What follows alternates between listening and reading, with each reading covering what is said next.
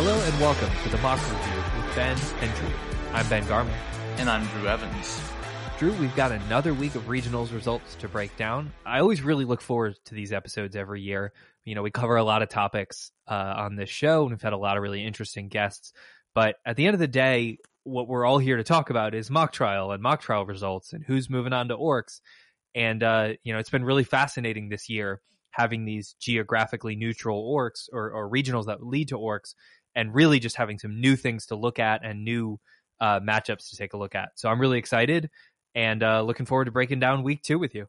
Yeah, I couldn't agree more. I think that this year is definitely a more exciting to review than in the past. I think that while we do often say, usual suspects, you have teams you'd expect to make it through are, I love the fact that we're getting to say teams from across the country are making it through, and we're getting matchups that we would never get to see before. So it's definitely exciting. And to your point, Ben, I couldn't enjoy breaking down regionals with anyone else. And definitely it is a highlight of the year when we get to go through these. But without further ado, I think let's dive right into it. Sounds good to me. Let's do it. So Regional 2A, and this is in the Lacrone Loop Midlands.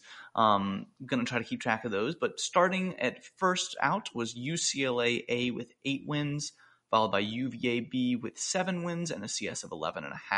And I'm going to go this far, an OCS of 75.5, because followed by them was University of Pennsylvania A with 7 wins and a CS of 11.5. And an OCS of just 74. Those 1.5 points, the difference between second and third. Illinois A with 7 wins again, but a CS of 10.5. And finally, fifth was South Carolina C with 6 wins and a CS of 14. We also had 3 teams that were the honorable mentions of 5 wins and up.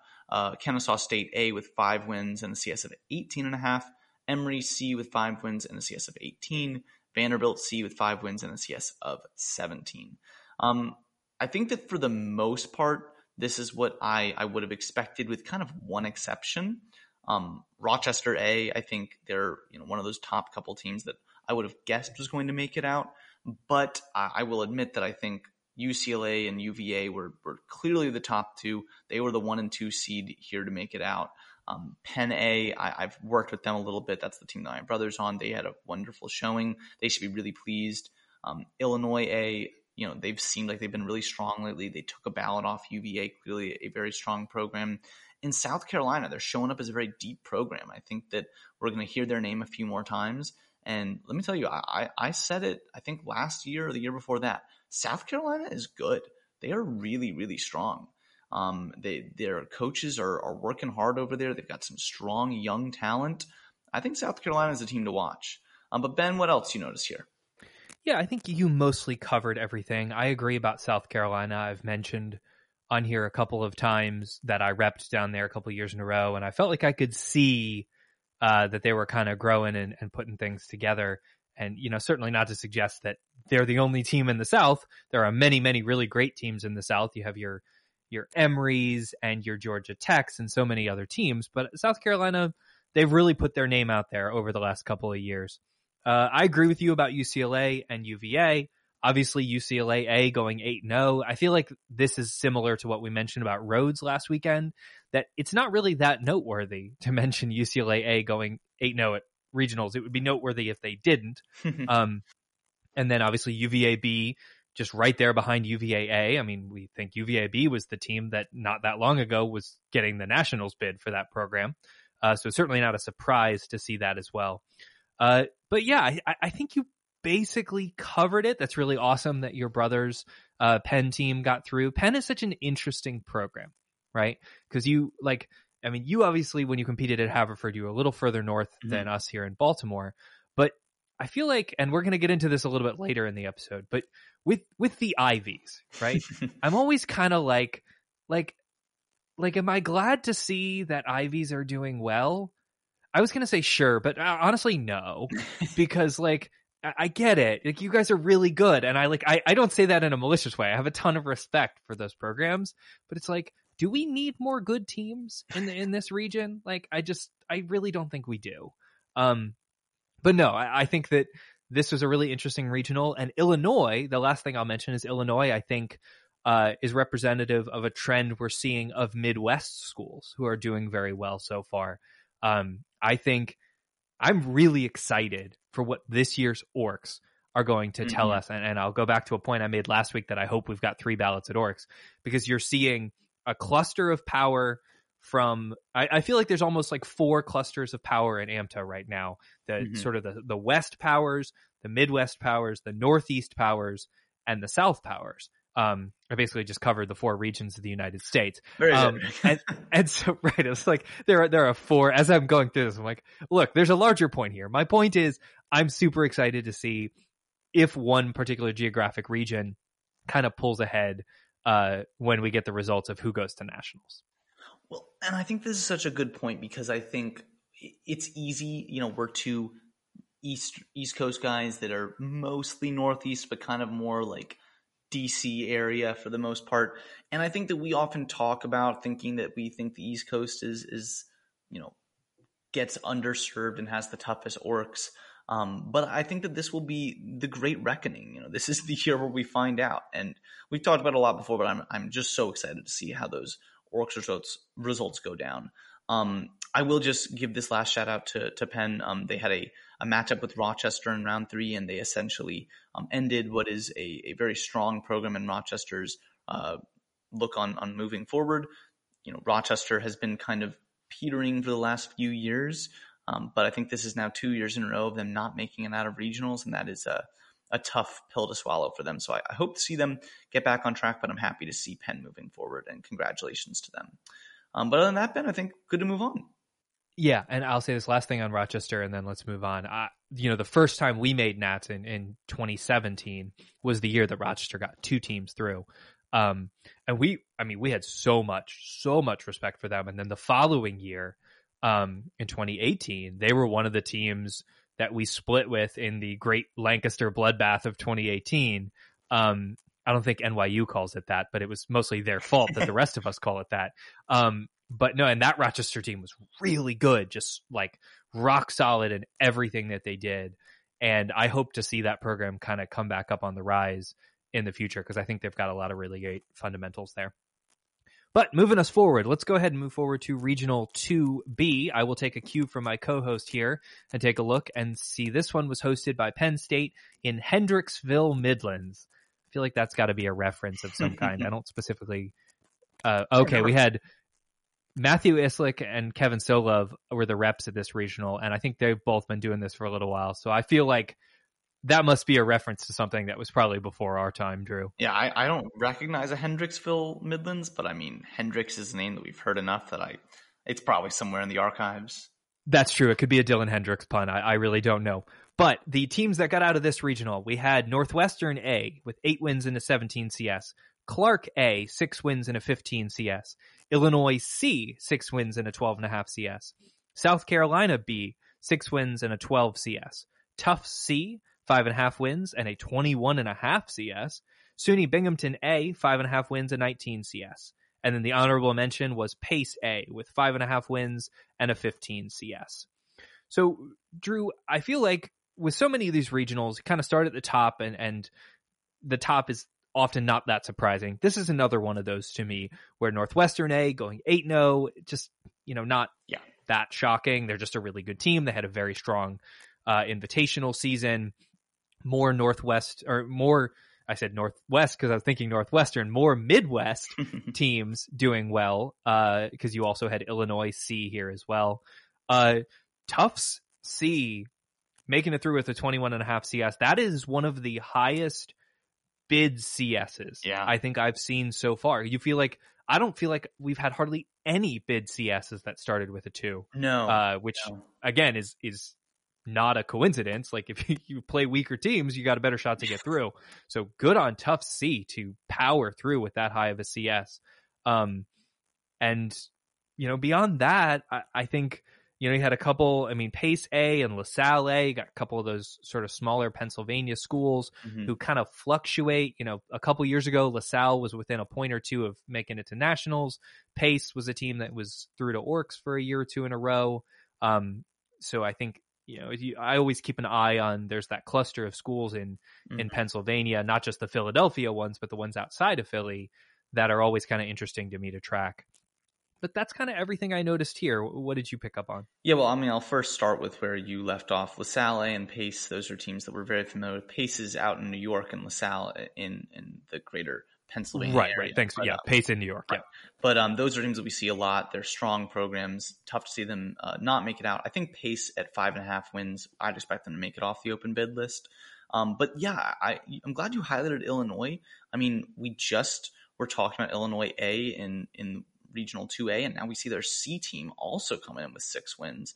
Illinois is not a program that I feel like routinely sends multiple teams to Orcs, so good on them to have a C team going through. That's huge. Tough C, on the other hand, is a program that we've seen be really deep for a while now, so I'm not shocked by the fact that they made it through, but to your point, the 21.5 CS cannot go unnoticed. That is a really tough record, and I think what's so interesting about it is that they faced almost exclusively teams that are also moving on. So if you look at who they played, they faced University of South Carolina in the first round. And what's crazy is those 2 wins that they had were the only 2 losses South Carolina had the whole time. They then went on to face 1149 was Temple, who was a 3-4-1, which is the only team that didn't make it out. But still, that's a strong team. I mean, that's not a bad team. They won by 30, and they tied the other ballot. So, I mean, you can extrapolate from that what you will. Then they obviously faced Northwestern in their round 3, and that was their 2 losses. But finally, round 4, they hit Rochester, which was a 4-14, which is a solid team. I mean, this is not an easy path, and they had to push their way through it. So congratulations to Tough C. That is a tough showing. The only one that I wanted to mention is another C team, this one from Wesleyan. Now, I think that a C team going 3-4-1, which Wesleyan did, is not necessarily bad, and it shouldn't be seen as bad. But Wesleyan has been so deep for so many years now. I feel like for the last 2 or 3 years, they've been routinely getting 3 teams to Orcs, that it was a little bit surprising to see their C team not make it through. But as we'll find out later, some of their other teams picked up the slack a little bit. The only other team I did want to mention is just Georgia Tech B. I was a little surprised. Georgia Tech B, I feel like, has been pretty strong usually, and we usually expect Georgia Tech to get 2 teams through to Orcs. But their B team had a really rocky first day, going 0-4, and that kind of eliminated them from the competition. But other than that, I do think this was mostly scratch. As you noted, Northwestern A is just, they were showing off a little bit. Clark A has been pretty solid, getting to Orcs for a little while now, and the rest are all solid programs. Binghamton, Tufts, South Carolina. Yep. Anything else? Yeah, just 1 or 2 more things. So Clark is such an interesting one. This is an odd sort of deep cut reference, but way back in 2015, the first year that we ever made Orcs, it was a team of just like kind of scrappy people. That was the year, I think I've told the story on the podcast, that there was a foot of snow in Baltimore, and like it was a wild year. And that team went to Orcs and drew Clark in the first round. And I think we took like a +2/+1 on Clark. And I've always just kind of had this like appreciation for them, that I know like the first round we ever played at Orcs in our program's history was against Clark. I know they're a very good school. I think they're up closer to the Northeast in like Massachusetts and that area. But I think they're one, they kind of come and go a little bit, probably in part, and this is not a shot at them, but in a normal year, they would probably be at a regional with like a team from Yale and a team from Brown and a team from Harvard. And not that this was an easy regional by any stretch of the imagination, but I think it shows that you probably have teams up in that area, in the sort of greater Boston area, like Clark, that are very good, that might just occasionally struggle to do as well as they might normally, just because of the power that exists in that area. And then you mentioned Georgia Tech B, and the only other thing I will add to that is Georgia Tech B played, if I recall correctly, and I'm looking at the tab summary here, I believe they played Northwestern in round 1, and it was a +4/+1 for Northwestern. So Georgia Tech B, clearly a very strong team. And then in round 2, they hit Rochester, and was this is still Rochester A, yep. right? No, this was I think Rochester B.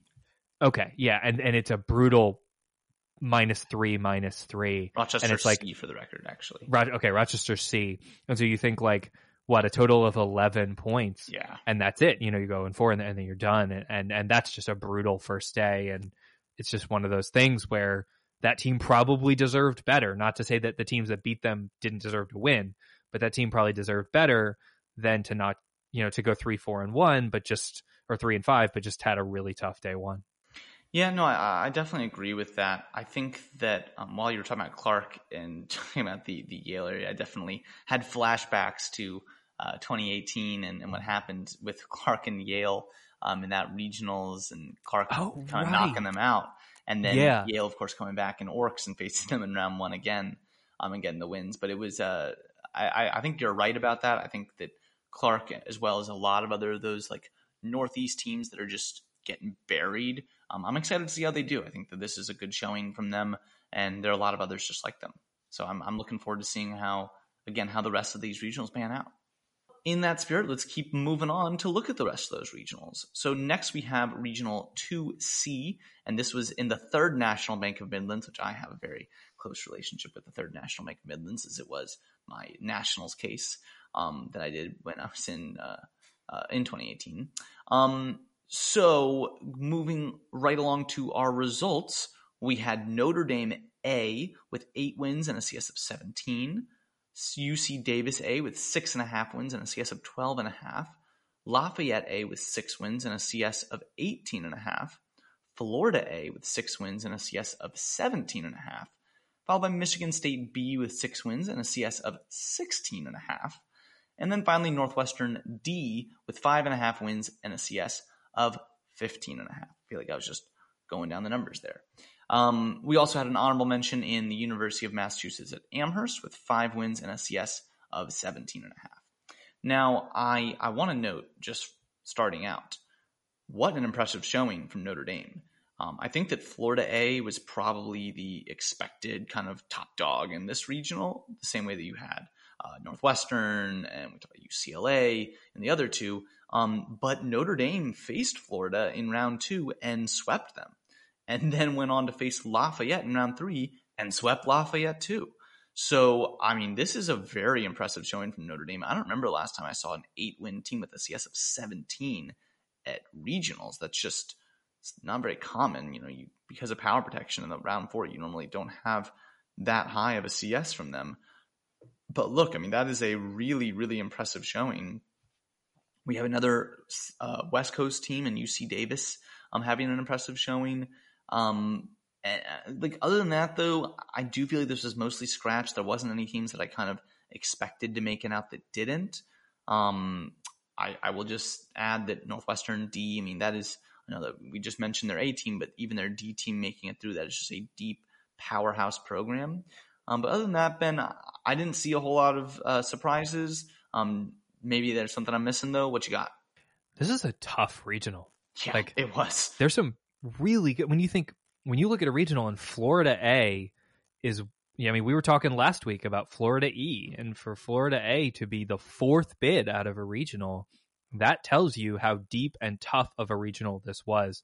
I agree with your analysis. I will mention Lafayette, who I think is a program who's like, so they knocked us out in 2018, and then that year they were in a bid determinative round in round 4 to go to the national championship against Miami. Miami beat them up pretty good in that round, but they had a very strong showing at nationals that year. And since then have kind of been, they've been good. And then I think they were at Orcs, but they haven't really pushed to nationals again.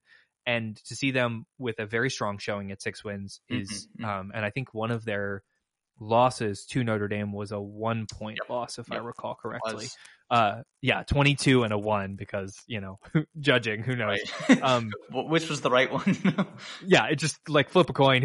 Nobody has any clue. But no, that's a very impressive showing from them. So you have such a fascinating mix here. This is, I feel like, a perfect example of why this year's regional setup is fun. You have a Midwest power and not a traditional. I mean, Notre Dame's usually very good, but they're not on the level of like Chicago. No. But to go 8-0, then you have UC Davis from all the way on the West Coast, Lafayette from all the way on the East Coast, and Florida from all the way down south.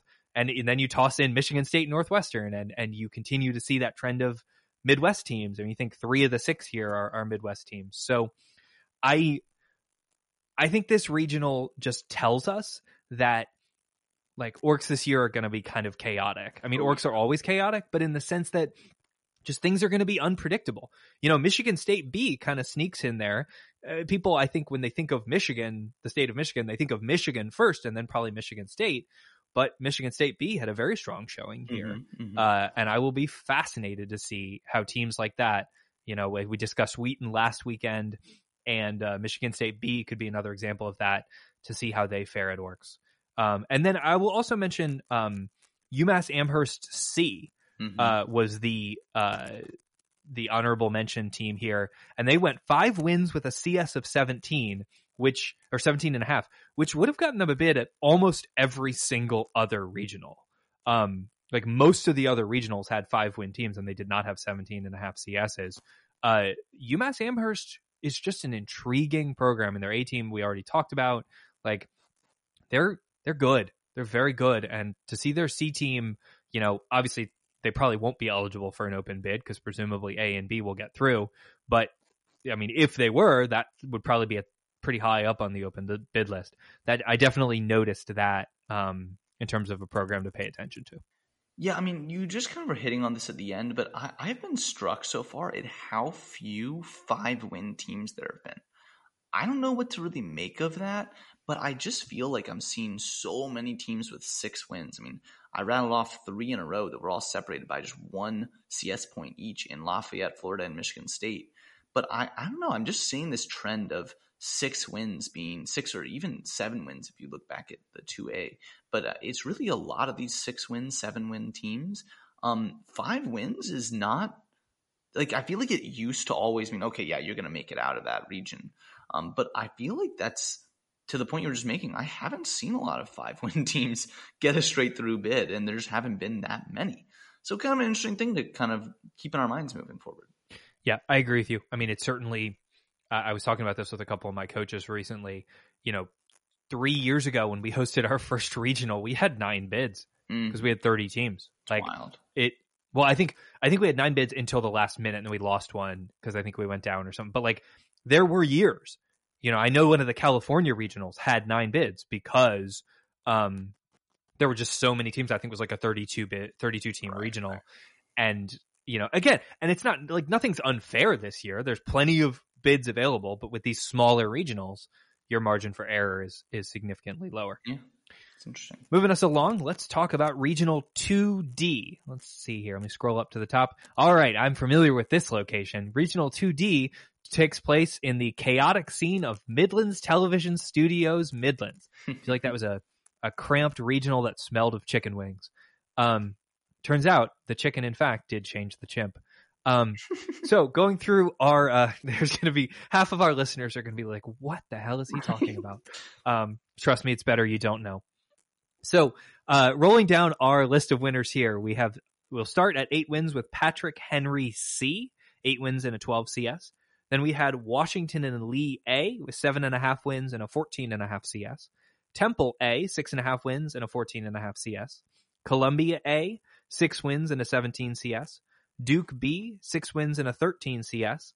And Ohio State B, 5 wins and a 15.5 CS.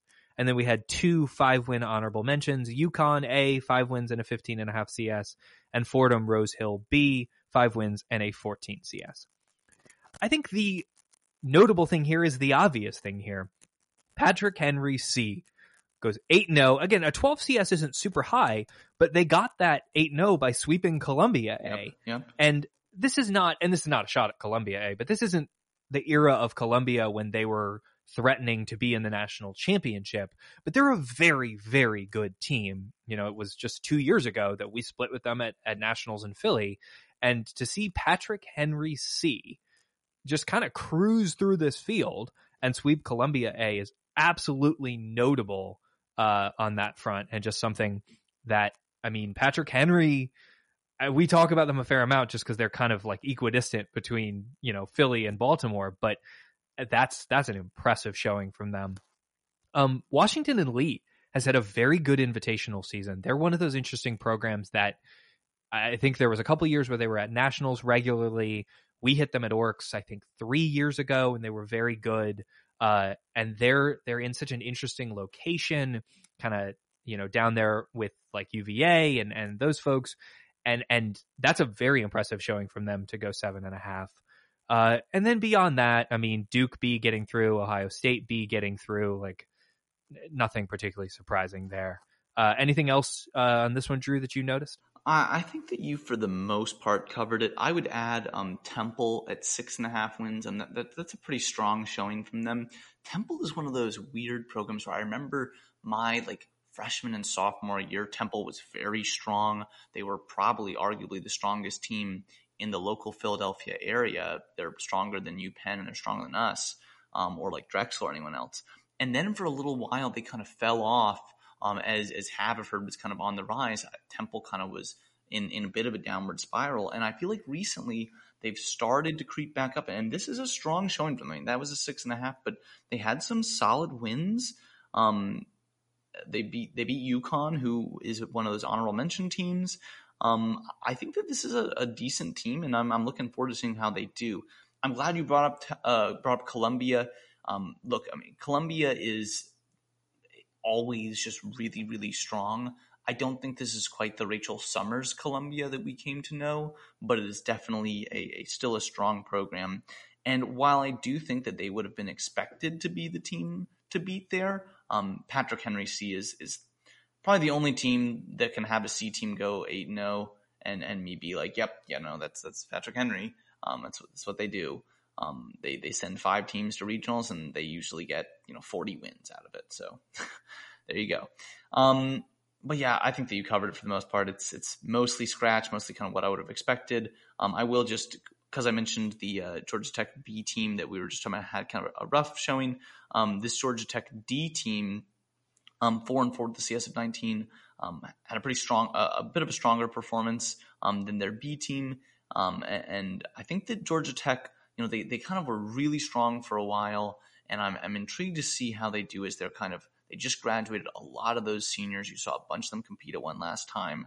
I'm intrigued to see how this program is doing now that they've graduated a lot of what they're continually nationals runners. Now that they've kind of graduated, now I'm just intrigued to see how they'll end up doing. But other than that, I do think we've covered it. Yeah, and the one thing I'll add, and then we should move on, is it is super interesting what you were talking about with the Philadelphia area teams. Because when UMBC was starting to get better, we didn't have any money to go anywhere. And we went to a lot of teams in Philly, a lot of tournaments in Philly. So every year. Wait, I was going to say, we have to mention the time that you and I first met. Do you remember where we were? I do. Temple. We were at Temple tournament. There you go. Yep. We were at the Hooter Invitational, let me just say, Invitational. Back in the day, the Hooter Invitational was a trip. Like I loved that tournament. Those owl trophies. And the owl puns. Yeah. All of their team names. I remember one year they were all Nickelodeon like cartoon shows, and we were Ed, and Owly, which is a little bit of a stretch. But then I think one year we were like the Peep Owls Court or something. Yep. But you know what? I'm going to say this very briefly about Temple, and then we should move on.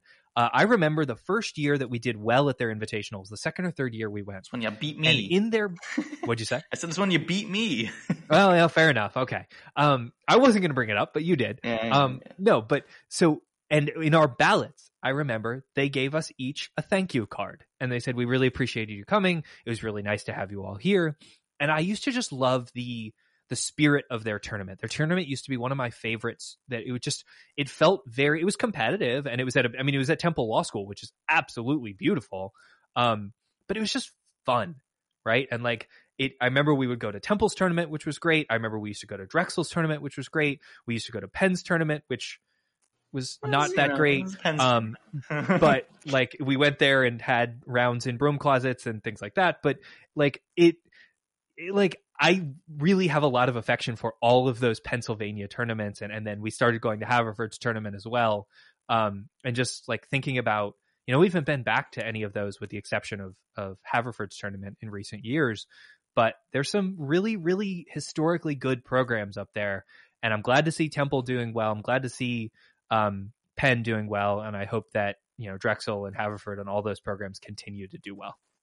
Yeah, well, enough of us talking about the Northeast. People are groaning from their side. Everyone just turned off the podcast. Exactly. All right, well, moving right along, we are going to Regional 2E.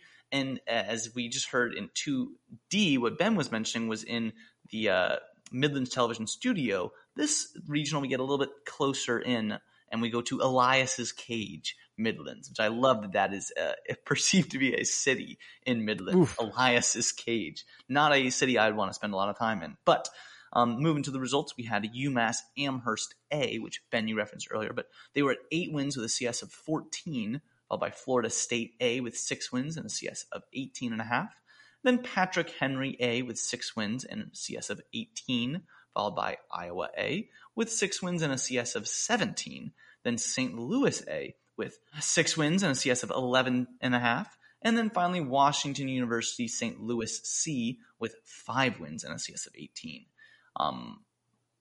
And finally, we also had our honorable mention team in SUNY Binghamton B with 5 wins and a CS of 11.5.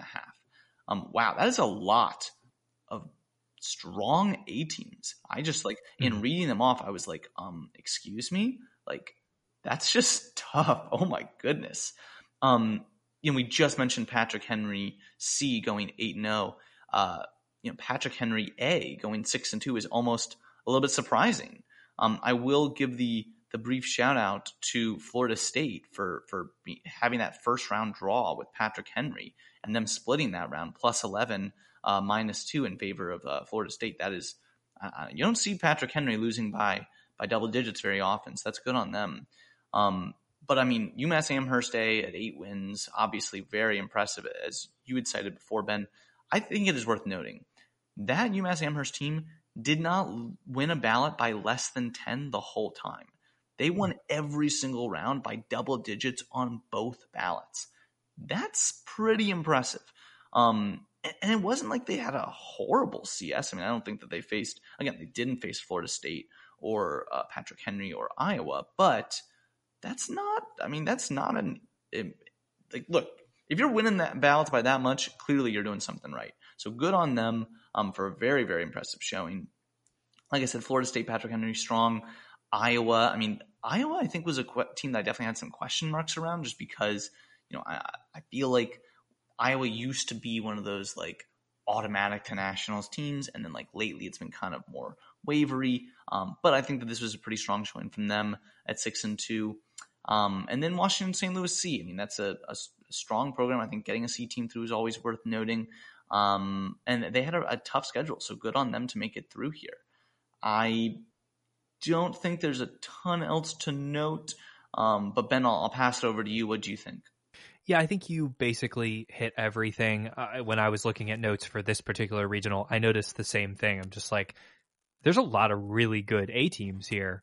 You have a interesting geographic range of top teams here. I mean, this is really the only regional I can think of so far where the first 5 bids were all A teams. There might be others, but I feel like this regional is fairly unique. That you had 5 consecutive A teams, the first 4 of which from, really, really excellent programs. And then St. Louis, who I think is solid. And, you really just saw a fascinating, I think you mentioned it, that Florida State and Patrick Henry split. And then in round 3, Patrick Henry and Iowa played each other and had a 1 and 2 point split. Wow. I would have loved to be a fly on the wall in that round. Yeah. Have an Iowa, a perennial nationals team, Patrick Henry, a perennial nationals team, coming from very different areas of the country, playing very different styles of mock trial, but both very friendly, likable teams. And those are the types of matchups that we're getting this year. That's the type of round that you could see in a movers round 3 at NCT and not be surprised at all. Absolutely. So to see that round being so close at regionals of all places, it really changes. We've talked about this before, so I don't want to, beat a dead topic, but it really changes the feel of regionals that you get these fascinating matchups that could be previews of, April quality trials. Yeah. And that's a trial I really would have love to see. You mentioned UMass Amherst and their plus 132 point differential. I do think, and this is not a shot at them, I have endless respect for them. I think their 14 CS doesn't quite reflect the softness of their schedule. I think they had a pretty soft schedule, but also they won a ton during the invitational season. So it's like you can only beat the teams you play. No one should, knock them. I mean, I think what happened was Florida State and Patrick Henry drew each other in round 1, split, and then UMass Amherst is off to the races and has no chance to hit either of those teams the rest of the tournament because they just kept winning. So that's just kind of the nature of how regionals things go. And this is a super fascinating regional, and I will be really interested to see how each of these teams perform at Oryx now that we've seen most of them, have to play each other at a really tough regionals. Mm-hmm. No, I mean, I totally agree. I think that this one just, wow, like I still am just marveling at what a strong regional this was and how tough it was. I think it's interesting, if we assume that Patrick Henry A is stronger than Patrick Henry C, which I think is a fair assumption, but I will just admit that like Patrick Henry is so deep, that's not always fair to assume. Like thinking about the fact that they had these two close splits with teams here, and then their C team ran all over the last regional. It is, just reflective of just how close and how tight of a regional this was. And again, to have 4 teams all at 6 wins and 3 of them be separated by less than 2 CS points. This is just a really tight, really close regional and a lot of fun to watch the results pour in from. But I think that we mostly covered it, Ben. If you want to move on, I think that we should keep on going. All right, sounds good. We've got 3 left, so let's go ahead and roll through them, and we're going to move to Regional 2F, which took place in the Midlands Unified School District. We've got all kinds of interesting places, although to be fair, I would prefer the Midlands Unified School District to Elias's Cage. This is very true. Which, if you stop and think about it for a second, is a fairly dark place to hold a regional. But moving us forward, our results, we had the Bears of UC Berkeley with 8 wins and a 16.5 CS. Then we had Wesleyan D with 7 wins and a 14 CS. Cornell College A with 6 wins and a 16.5 CS. Cornell University A with 6 wins and a 16.5 CS. Because it wasn't confusing enough to have both Cornells in one regional. They had to go and win the same number of ballots with the same CS. And then you had Wash U St. Louis B with 6 wins and a 16 CS. And Dickinson A with 6 wins and a 15 CS. 2 honorable mentions to mention here. The first one actually being a 6-win honorable mention. That's Ohio A, 6 wins and a 13 CS. And then the other honorable mention was Haverford A with 5 wins and a 15 CS. A couple of things that I will note here. UC Berkeley is good. I know that is breaking news Really? To all of our listeners, but it turns out they're pretty freaking good at this activity. To go 8-0 with a plus 123 point differential, including sweeps of the 3rd team out and the 5th team out. So there is nothing soft about that schedule. They went 8-0 with a 16.5 CS and 123 point differential and basically just dominated the rest of the field and just swept everybody aside. That's we knew they were going to be good, but aside from they had in round 3, the 1464, which is Cornell College, they had a 2-point win and a 16-point win. That was literally the only time they probably even, broke a sweat this entire weekend. So good on them. I'll say this and maybe I shouldn't, but if you said to me right now, put $100 down on who's going to win the national championship, I think I'd probably put it on Berkeley. Yeah, man. There's lots of other contenders, but just who else has had as strong of a season from start to finish as Berkeley? There are lots of teams who are in that contention, but in terms of someone who jumps off the list, I think they might be the team. Wesleyan D, not just getting a bid, but getting the 2nd bid out of this regional. We faced them. My B team was at this regional and we faced them and they're very good. They're just smart and sharp and they play likable mock trial in the way that Wesleyan always does. I'll give a quick shout out to my B team here. My B team is real young this year. We haven't really talked about this on the podcast, but we're usually a 3-team program. And about a month ago now, we actually folded our C team just because it was a really tough year. We're a smaller program and we had a lot of attrition this year with the challenges of virtual mock trial. And so our B and C sort of became one team. And this B team, fought their hearts out this weekend and had, I believe, the highest CS of the entire weekend at 23, facing multiple teams that got out. And then going into day 2, they had a 2-2 record. They had a shot to get out, and they lose 4 single-digit ballots to 2 teams who got bids. So I'm just really proud of them. We've talked before. I don't try to talk too much about my own program, but that B team, they're young, they're smart, they're super talented, they work their asses off, and I'm really proud of them, and I'm super excited to see what the future holds for each one of them. And then the last thing I'll mention, and then Drew, I'll pass it over to you. Cornell A.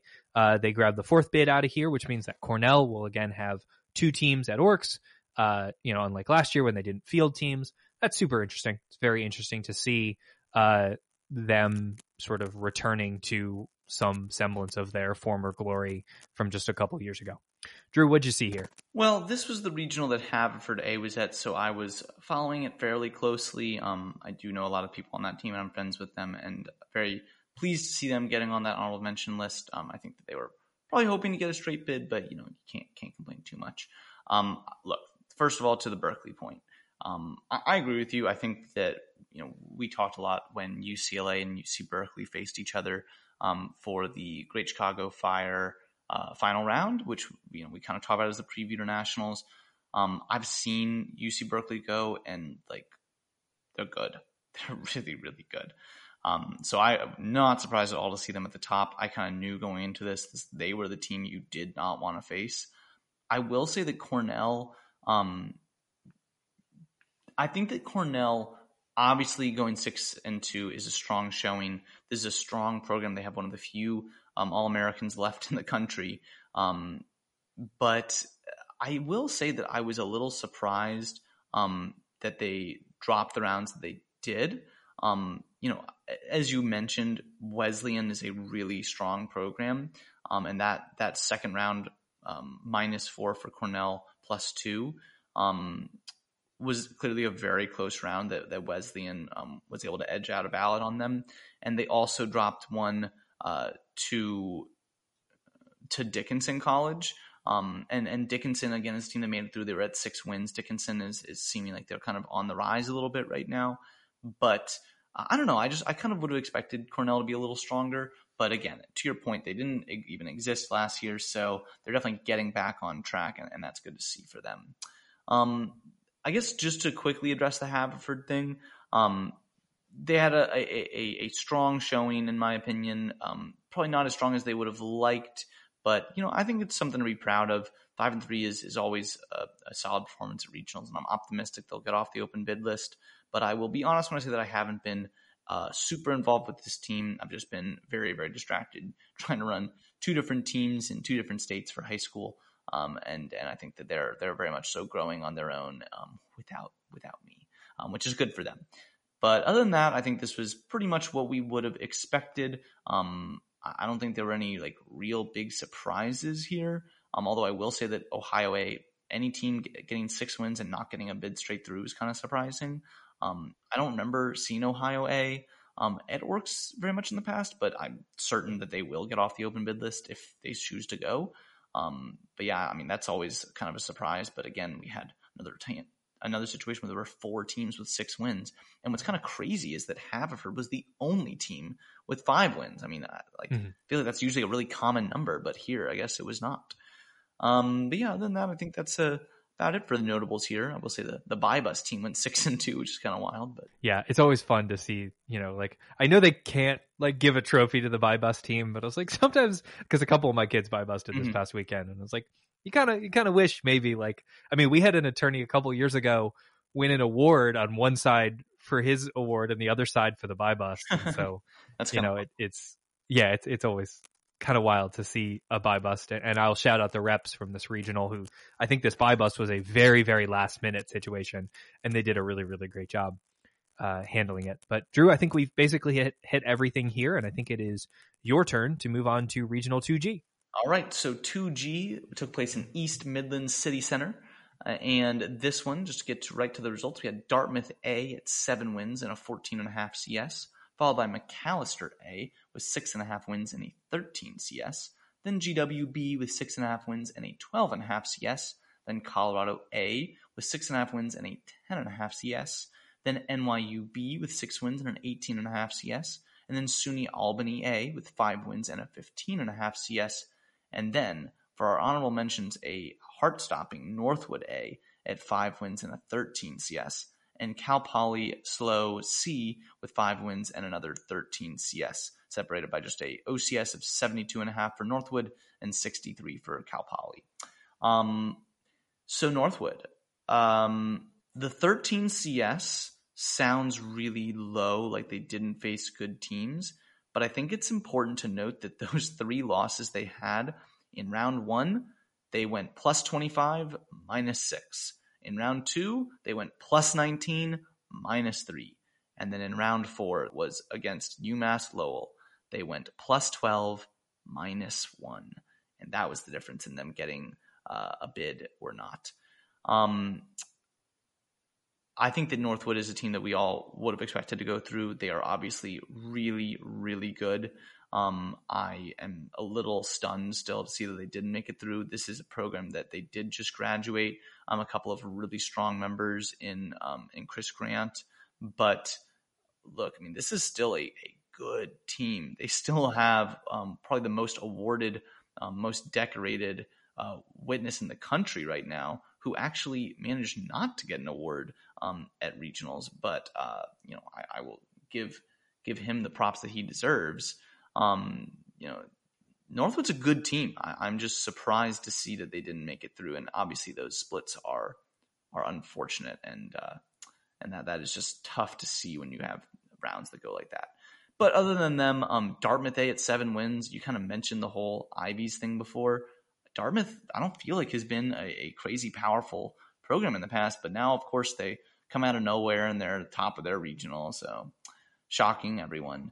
But yeah, they definitely came out of nowhere, and that's great on them to do so well. I love seeing McAllister. It's another one of those small schools, and I love seeing them be really successful. GWB, though, it's about what you'd expect. They're a strong program. They usually get 2 teams through. And NYUB, I mean, NYU's back on track. They've sorted it out, and they are where you expect them to be. So I think that's about it from what I'm noticing. Ben, I'll throw it over to you, though. What you see? Yeah, the standout here is Northwood. I mean, you mentioned Simeon Lawrence, who's been just absolutely crushing it this year with awards, and I think it tells you when you don't see his name on the award list, and we don't on this podcast, we don't tend to pay a ton of attention to individual awards. At least we don't discuss them in great detail, just because there's no possible way we could know everyone around the country.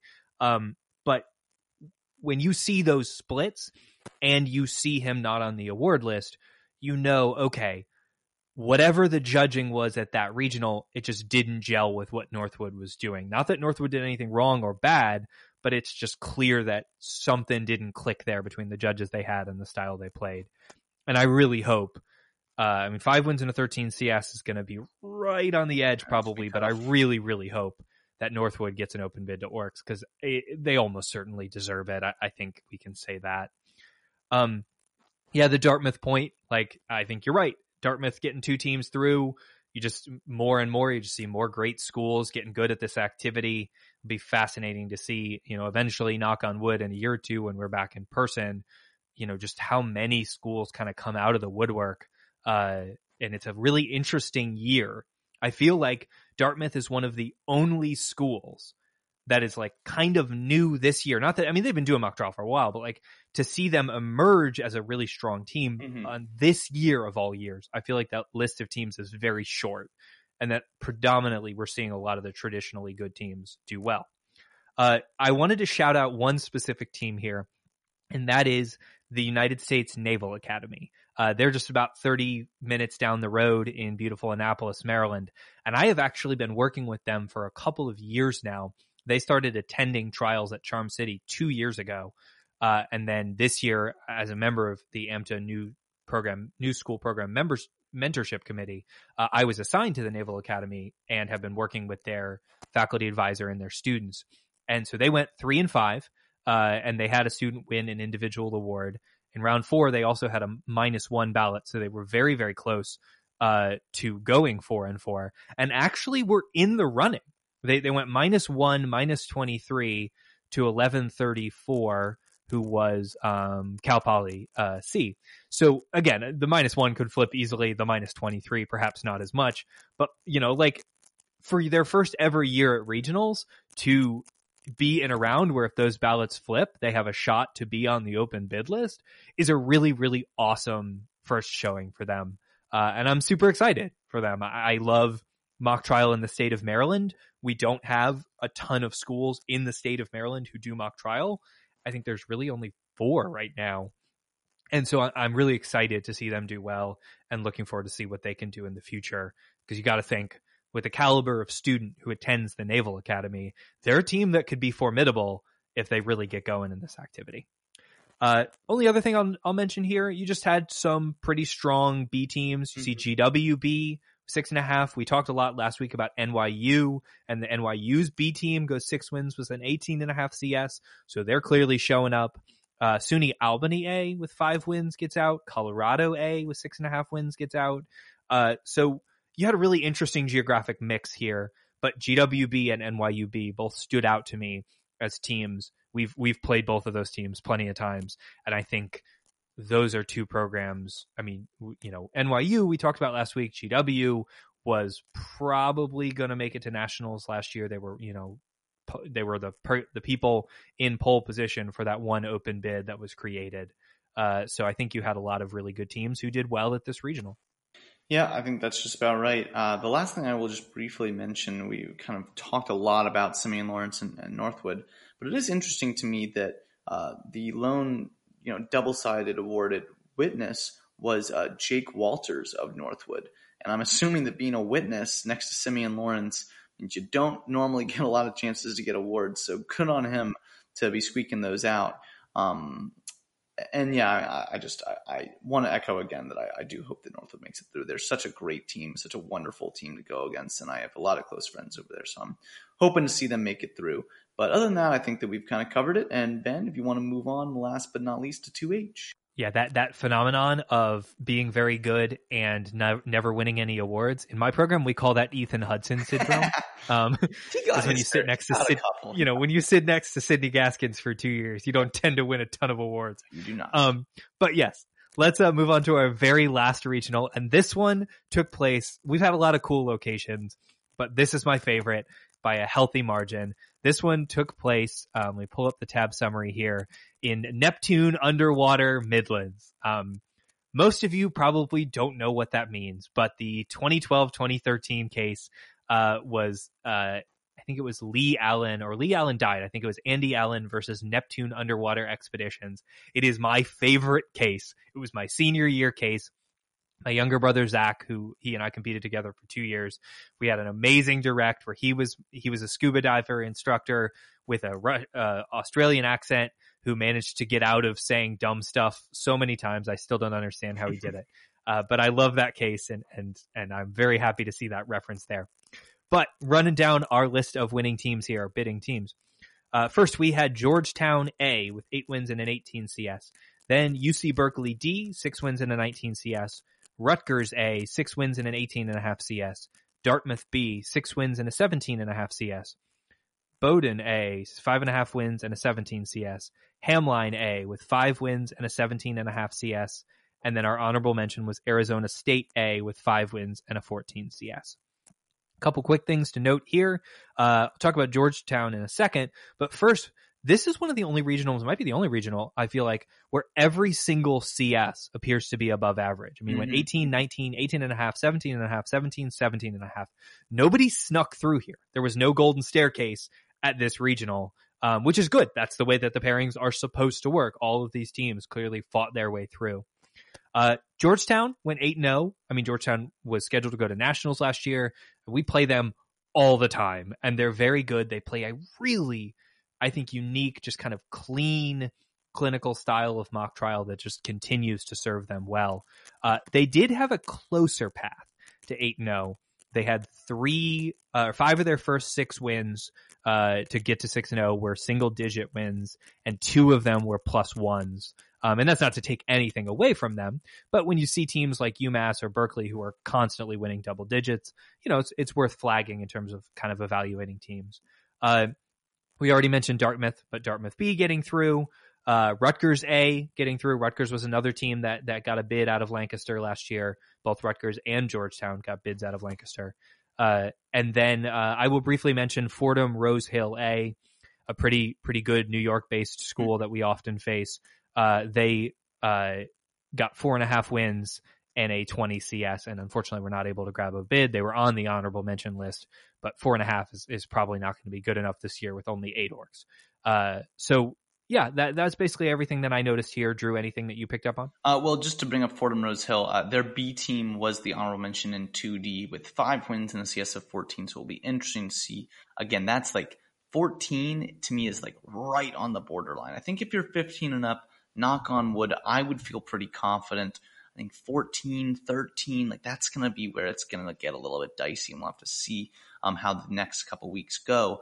But I'll also add the Georgetown A 8 wins. Their final round was against UC Berkeley D. Now, we've talked a lot about UC Berkeley A, but UC Berkeley D was 6-0 going into that round 4. And the only reason they're 6-2 is because they drew Georgetown A in what was clearly a both have already made it through high pairing that you don't often see at regionals, but is the occurrence of when you have 2 6-0 teams that have both already qualified and are already clearly going to make it through, and you just have the 2 of them face it out just for fun. And you see Georgetown winning actually both of those by 16 and 15. So it's interesting to me that in their perceived toughest round is when Georgetown really seemed to step it up, and those were not close ballots. So I thought that was just kind of interesting and worth noting. But other than that, I mean, Rutgers, this is a team that's been they were really strong for a while. They grew kind of at the exact same time that I was growing, and they are right nearby us in New Jersey. So I know them very, very well. They're great people over there. But I am intrigued to see how they continue to do moving forward. I think when they graduated, a lot of the 2019 class, that was kind of a lot of their strength. And I think that I'm intrigued to see where they go moving forward. They've been consistently making it to orcs, but seeing whether they can get back to nationals will be interesting for sure. But other than this, I mean, yeah, you mentioned Dartmouth earlier. The fact that they've got not just an A team through, but a B team now too. I'm kind of like, come on, guys, like really, gotta be that good. This is your first year back, like really. But I will also add Arizona State A. Now, Arizona State is such a interesting team to me because their D team was actually, they faced both UMBC B and Haverford A in our regional, and I think we can both agree that was a good team. Like, I was not expecting a D team to be quite that strong, and I was a little surprised to see their A team go 5 wins with a 14 CS. Like, you would have kind of guessed when you see a team that's D team is that good, their A team is probably like crazy good. And I don't know what they do over there, whether it's kind of a semi-split stacked for all of their teams, or whether they're just kind of a very balanced, even program. But I was just kind of intrigued that their A team didn't make it through. And I do think that, again, that 14 CS is going to be right on the borderline of whether they'll make it or not. I honestly don't remember off the top of my head whether their B or C teams made it straight through with a bid, but just kind of interesting. And I will note that their round 4 was against Florida State, and they had a plus 11 -1, another heartbreaker that didn't get them into to orcs, or at least to a standard bid. But just kind of an interesting, tough last round.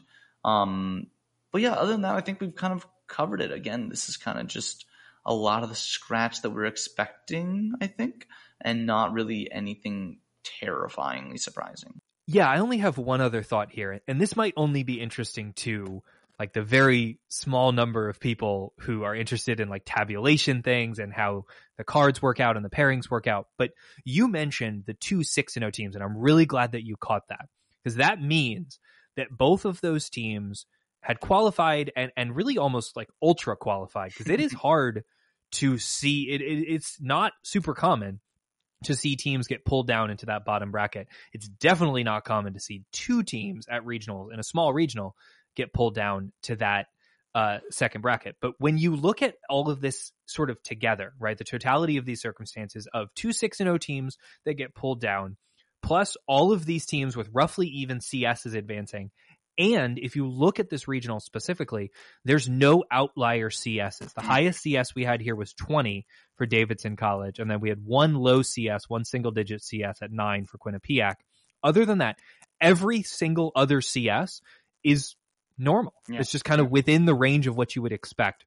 And that's fascinating to me because that means you were seeing just kind of a normal tournament that proceeds the way that the tabulation system is probably designed.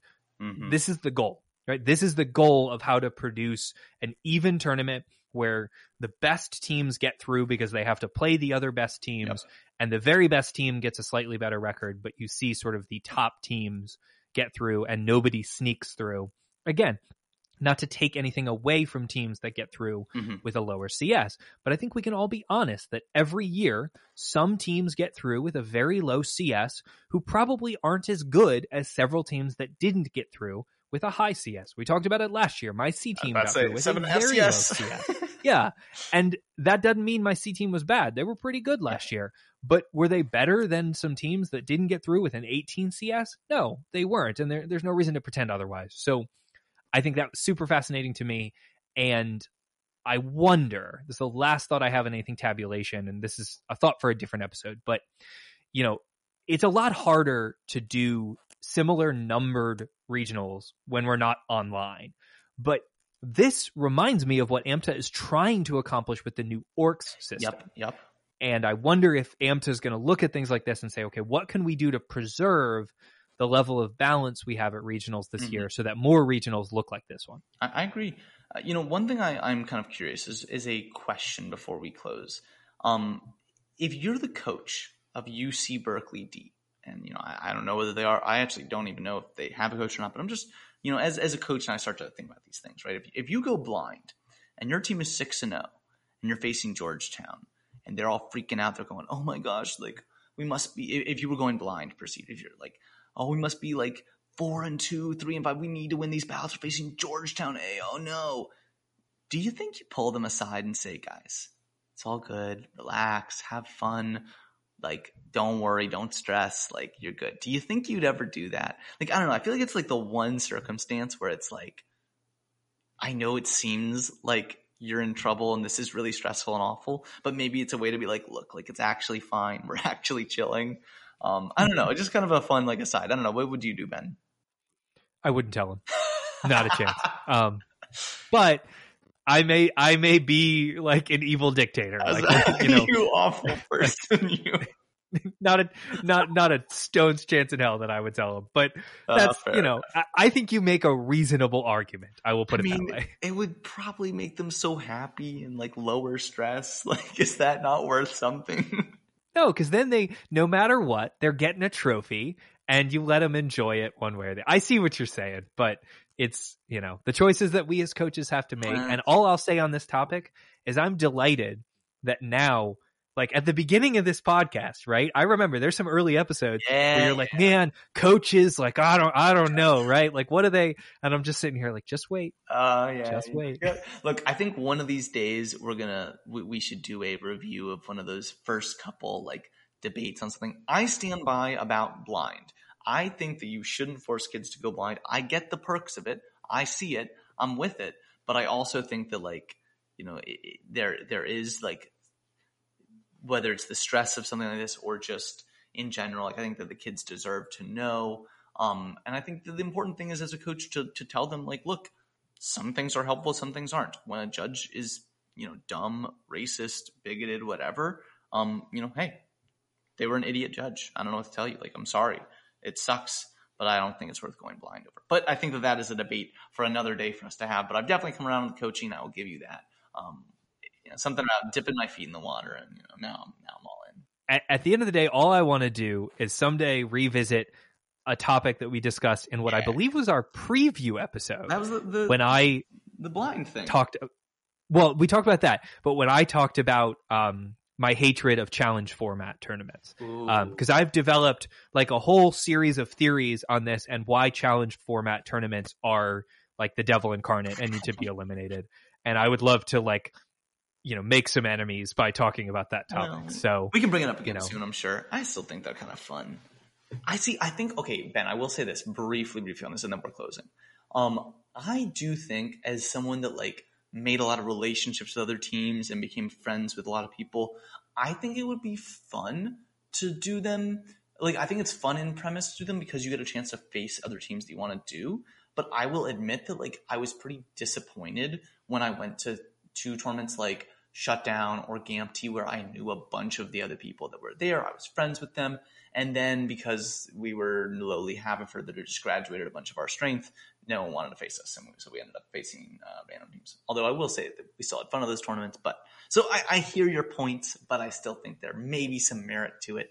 And maybe if we can just stop being so ultra hypersensitive to the competitiveness, maybe it will still, maybe it has some potential to be good. Well, I think they're elitist and stupid, but we can discuss this. Yeah, we can discuss this on another episode. I think that for now we've covered all of our regionals. And as we often say at the end of episodes, if anyone is listening to this point, you are a true champion and we appreciate you very much.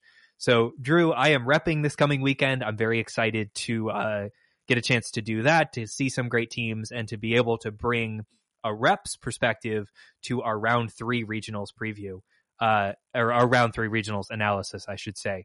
Anything you think I missed before we wrap this up? Nope. I think I'm looking forward to seeing some of these results too. I will say that I was definitely excited to see a lot of the results, and this was a lot of teams that we're both affiliated with. But I'm excited to get into week 3 to continue to see what these orcs are going to start to look like. But other than that, yeah, I'm just excited to be midway through. I agree with you. We're halfway through regional season. Thanks to everybody, as always, for listening. It's great to be with you. We'll be back in your feeds again soon for our week 3 analysis episode. Until then, this has been the Mock Review with Ben and Drew.